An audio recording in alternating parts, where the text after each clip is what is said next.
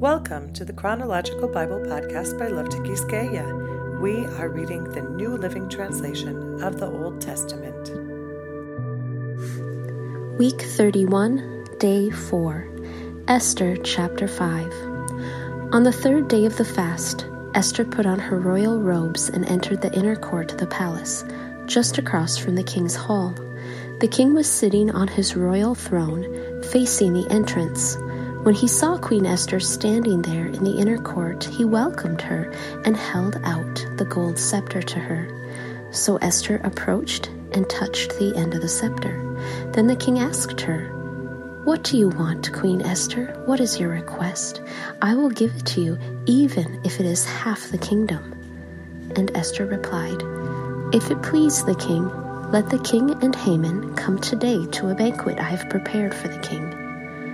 The king turned to his attendants and said, "Tell Haman to come quickly to a banquet, as Esther has requested." So the king and Haman went to Esther's banquet. And while they were drinking wine, the king said to Esther, "Now tell me what you really want. What is your request? I will give it to you, even if it is half the kingdom." Esther replied, "This is my request and deepest wish. If I have found favor with the king, and if it pleases the king to grant my request and do what I ask, please come with Haman tomorrow to the banquet I will prepare for you. Then I will explain what this is all about." Haman was a happy man as he left the banquet, but when he saw Mordecai sitting at the palace gate, not standing up or trembling nervously before him, Haman became furious. However, he restrained himself and went on home. Then Haman gathered together his friends and Zeresh his wife, and boasted to them about his great wealth and his many children. He bragged about the honors the king had given him and how he had been promoted over all the other nobles and officials. Then Haman added, "And that's not all. Queen Esther invited only me and the king himself to the banquet she prepared for us, and she has invited me to dine with her and the king again tomorrow." Then he added, "But this is all worth nothing as long as I see Mordecai the Jew just sitting there at the palace gate." So Haman's wife, Zeresh, and all his friends suggested, "Set up a sharpened pole that stands 75 feet tall, and in the morning ask the king to impale Mordecai on it. When this is done, you can go on your merry way to the banquet with the king." This pleased Haman, and he ordered the pole set up. Esther chapter 6. That night the king had trouble sleeping, so he ordered an attendant to bring the book of the history of his reign, so it could be read to him. In those records he discovered an account of how Mordecai had exposed the plot of Bigthana and Teresh, two of the eunuchs who guarded the door to the king's private quarters. They had plotted to assassinate King Xerxes. "What reward or recognition did we ever give Mordecai for this?" the king asked. His attendants replied, "Nothing has been done for him." "Who is that in the outer court?" the king inquired. As it happened, Haman had just arrived in the outer court of the palace to ask the king to impale Mordecai on the pole he had prepared. So the attendants replied to the king, "Haman is out in the court." "Bring him in," the king ordered. So Haman came in, and the king said, "What should I do to honor a man who truly pleases me?" Haman thought to himself, "Whom would the king wish to honor more than me?" So he replied, "If the king wishes to honor someone, he should bring out one of the king's own royal robes, as well as a horse that the king himself has ridden, one with a royal emblem on its head. Let the robes and the horse be handed over to one of the king's most noble officials, and let him see that the man whom the king wishes to honor is dressed in the king's robes and led through the city square on the king's horse. Have the official shout as they go, 'This is what the king does for someone he wishes to honor.'" "Excellent," the king said to Haman. "Quick, take the robes and my horse, and do just as you have said for Mordecai the Jew, who sits at the gate of the palace. Leave out nothing you have suggested." So Haman took the robes and put them on Mordecai, placed him on the king's own horse and led him through the city square, shouting, "This is what the king does for someone he wishes to honor." Afterward, Mordecai returned to the palace gate, but Haman hurried home, dejected and completely humiliated. When Haman told his wife Zeresh and all his friends what had happened, his wise advisers and his wife said, "Since Mordecai, this man who has humiliated you, is of Jewish birth, you will never succeed in your plans against him. It will be fatal to continue opposing him." While they were still talking, the king's eunuchs arrived and quickly took Haman to the banquet Esther had prepared. Esther chapter 7. So the king and Haman went to Queen Esther's banquet. On this second occasion, while they were drinking wine, the king again said to Esther, "Tell me what you want, Queen Esther. What is your request? I will give it to you, even if it is half the kingdom." Queen Esther replied, "If I have found favor with the king, and if it pleases the king to grant my request, I ask that my life and the lives of my people will be spared, for my people and I have been sold to those who would kill, slaughter, and annihilate us. If we had merely been sold as slaves, I could remain quiet, for that would be too trivial a matter to warrant disturbing the king." "Who would do such a thing?" King Xerxes demanded. "Who would be so presumptuous as to touch you?" Esther replied, "This wicked Haman is our adversary and our enemy."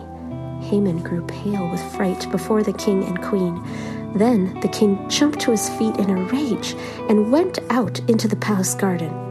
Haman, however, stayed behind to plead for his life with Queen Esther, for he knew that the king intended to kill him.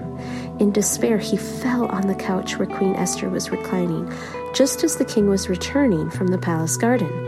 The king exclaimed, "Will he even assault the queen right here in the palace before my very eyes?" As soon as the king spoke, his attendants covered Haman's face, signaling his doom. Then Harbona, one of the king's eunuchs, said, "Haman has set up a sharpened pole that stands 75 feet tall in his own courtyard. He intended to use it to impale Mordecai, the man who saved the king from assassination." "Then impale Haman on it," the king ordered. So they impaled Haman on the pole he had set up for Mordecai, and the king's anger subsided. Esther chapter 8. On that same day, King Xerxes gave the property of Haman, the enemy of the Jews, to Queen Esther. Then Mordecai was brought before the king, for Esther had told the king how they were related. The king took off his signet ring, which he had taken back from Haman, and gave it to Mordecai, and Esther appointed Mordecai to be in charge of Haman's property. Then Esther went again before the king, falling down at his feet and begging him with tears to stop the evil plot devised by Haman the Agagite against the Jews. Again the king held out the gold scepter to Esther, so she rose and stood before him.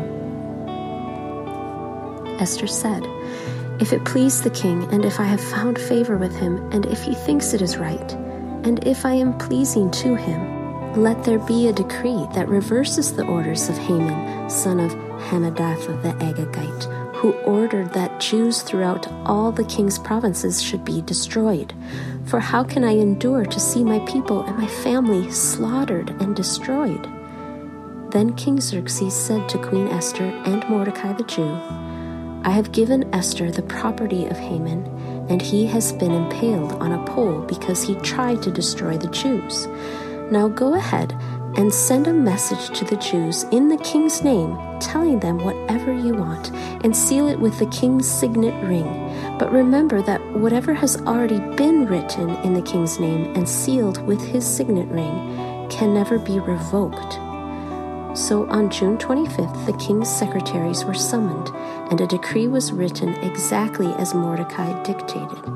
It was sent to the Jews and to the highest officers, the governors and the nobles of all the 127 provinces stretching from India to Ethiopia. The decree was written in the scripts and languages of all the peoples of the empire, including that of the Jews.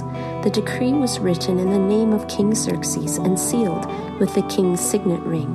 Mordecai sent the dispatches by swift messengers who rode fast horses especially bred for the king's service.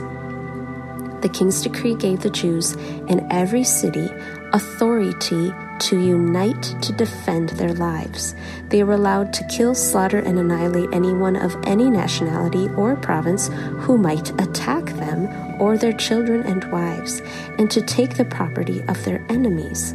The day chosen for this event throughout all the provinces of King Xerxes was March 7th of the next year. A copy of this decree was to be issued as law in every province and proclaimed to all peoples, so that the Jews would be ready to take revenge on their enemies on the appointed day. So urged on by the king's command, the messengers rode out swiftly on fast horses bred for the king's service. The same decree was also proclaimed in the fortress of Susa.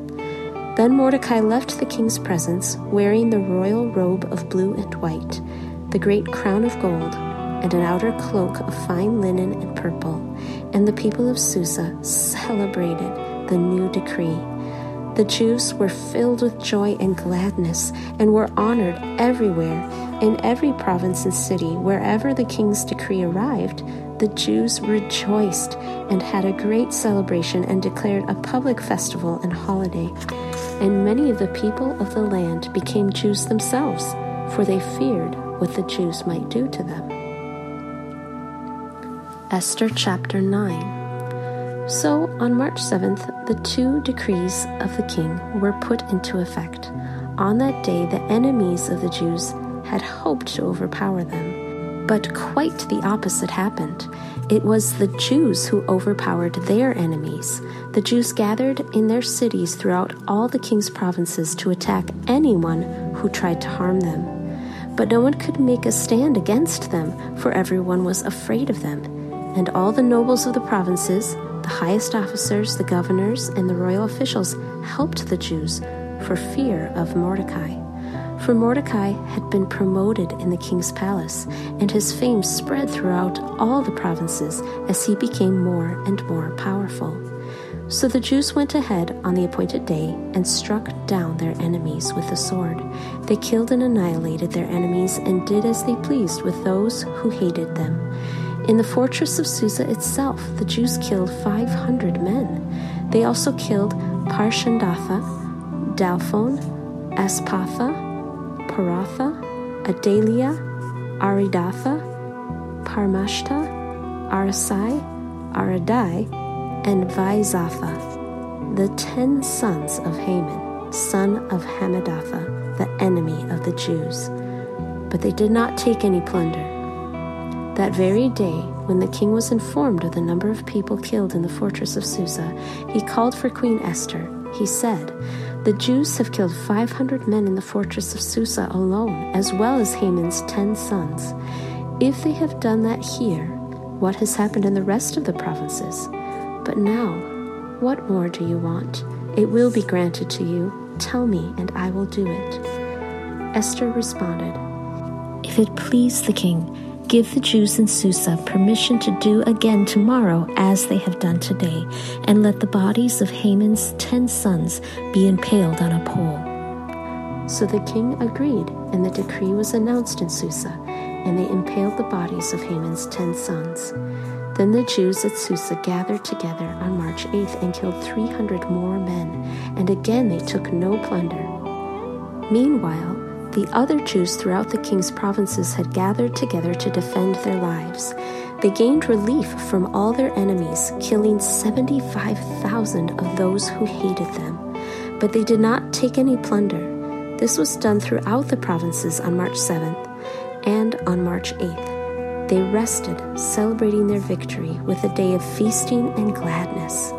The Jews at Susa killed their enemies on March 7th and again on March 8th, then rested on March 9th, making that their day of feasting and gladness. So to this day, rural Jews living in remote villages celebrate an annual festival and holiday on the appointed day in late winter, when they rejoice and send gifts of food to each other. Mordecai recorded these events and sent letters to the Jews near and far throughout all the provinces of King Xerxes, calling on them to celebrate an annual festival on these 2 days. He told them to celebrate these days with feasting and gladness, and by giving gifts of food to each other and presents to the poor. This would commemorate a time when the Jews gained relief from their enemies, when their sorrow was turned into gladness and their mourning into joy. So the Jews accepted Mordecai's proposal and adopted this annual custom. Haman, son of Hammedatha the Agagite, the enemy of the Jews, had plotted to crush and destroy them on the date determined by casting lots. The lots were called Purim. But when Esther came before the king, he issued a decree causing Haman's evil plot to backfire, and Haman and his sons were impaled on a sharpened pole. That is why this celebration is called Purim, because it is the ancient word for casting lots. So because of Mordecai's letter and because of what they had experienced, the Jews throughout the realm agreed to inaugurate this tradition and to pass it on to their descendants and to all who became Jews. They declared they would never fail to celebrate these 2 prescribed days at the appointed time each year. These days would be remembered and kept from generation to generation and celebrated by every family throughout the provinces and cities of the empire. This festival of Purim would never cease to be celebrated among the Jews, nor would the memory of what happened ever die out among their descendants. Then Queen Esther, the daughter of Abihail, along with Mordecai, the Jew, wrote another letter putting the queen's full authority behind Mordecai's letter to establish the festival of Purim. Letters wishing peace and security were sent to the Jews throughout the provinces of the empire of Xerxes. These letters established the festival of Purim, an annual celebration of these days at the appointed time, decreed by both Mordecai the Jew and Queen Esther. The people decided to observe this festival just as they had decided for themselves and their descendants to establish the times of fasting and mourning. So the command of Esther confirmed the practices of Purim, and it was all written down in the records. Esther chapter 10. King Xerxes imposed a tribute throughout his empire, even to the distant coastlands. His great achievements and the full account of the greatness of Mordecai, whom the king had promoted, are recorded in the book of the history of the kings of Media and Persia. Mordecai the Jew became the prime minister with authority next to that of King Xerxes himself. He was very great among the Jews, who held him in high esteem because he continued to work for the good of his people and to speak up for the welfare of all their descendants. Psalm 149. Sing to the Lord a new song. Sing his praises in the assembly of the faithful. O Israel, rejoice in your Maker. O people of Jerusalem, exult in your King. Praise his name with dancing, accompanied by tambourine and harp. For the Lord delights in his people. He crowns the humble with victory. Let the faithful rejoice that he honors them. Let them sing for joy as they lie on their beds. Let the praises of God be in their mouths, and a sharp sword in their hands, to execute vengeance on the nations and punishment on the peoples, to bind their kings with shackles and their leaders with iron chains, to execute the judgment written against them. This is the glorious privilege of his faithful ones. Praise the Lord. Thank you for joining us on this journey through God's Word. Don't forget to subscribe to this podcast. You can also find the Chronological Bible Group on Facebook and Instagram to join us there as well and find more supplemental information. We look forward to being in the Scriptures here together again tomorrow. God bless you.